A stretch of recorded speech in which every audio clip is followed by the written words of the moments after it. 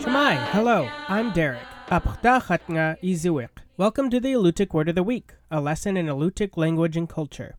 This week's word is Pamulik, which means meteor. In a sentence, aqua pamulis kamaktangyanga. which means the other night I saw a meteor.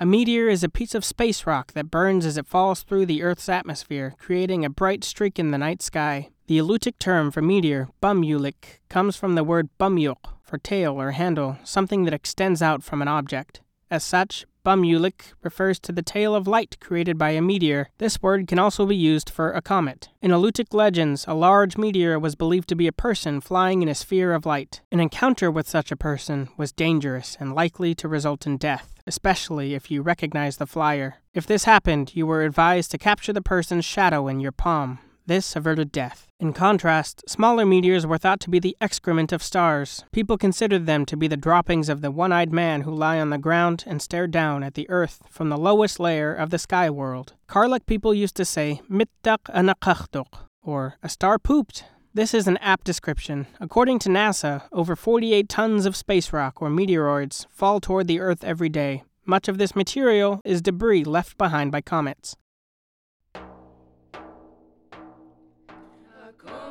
The Alutiiq Word of the Week is produced in Kodiak, Alaska by the Alutiiq Museum with support from the Kodiak Island Borough School District. Words are spoken and translated by Alutiiq elders Nick Alokli, Florence Pestrikoff, and Sophie Shepard.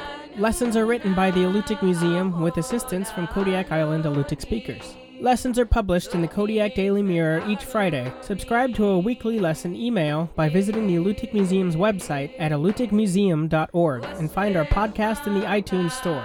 To learn more about the Alutiiq language, please visit alutiiqlanguage.org. Puyana, thank you for listening.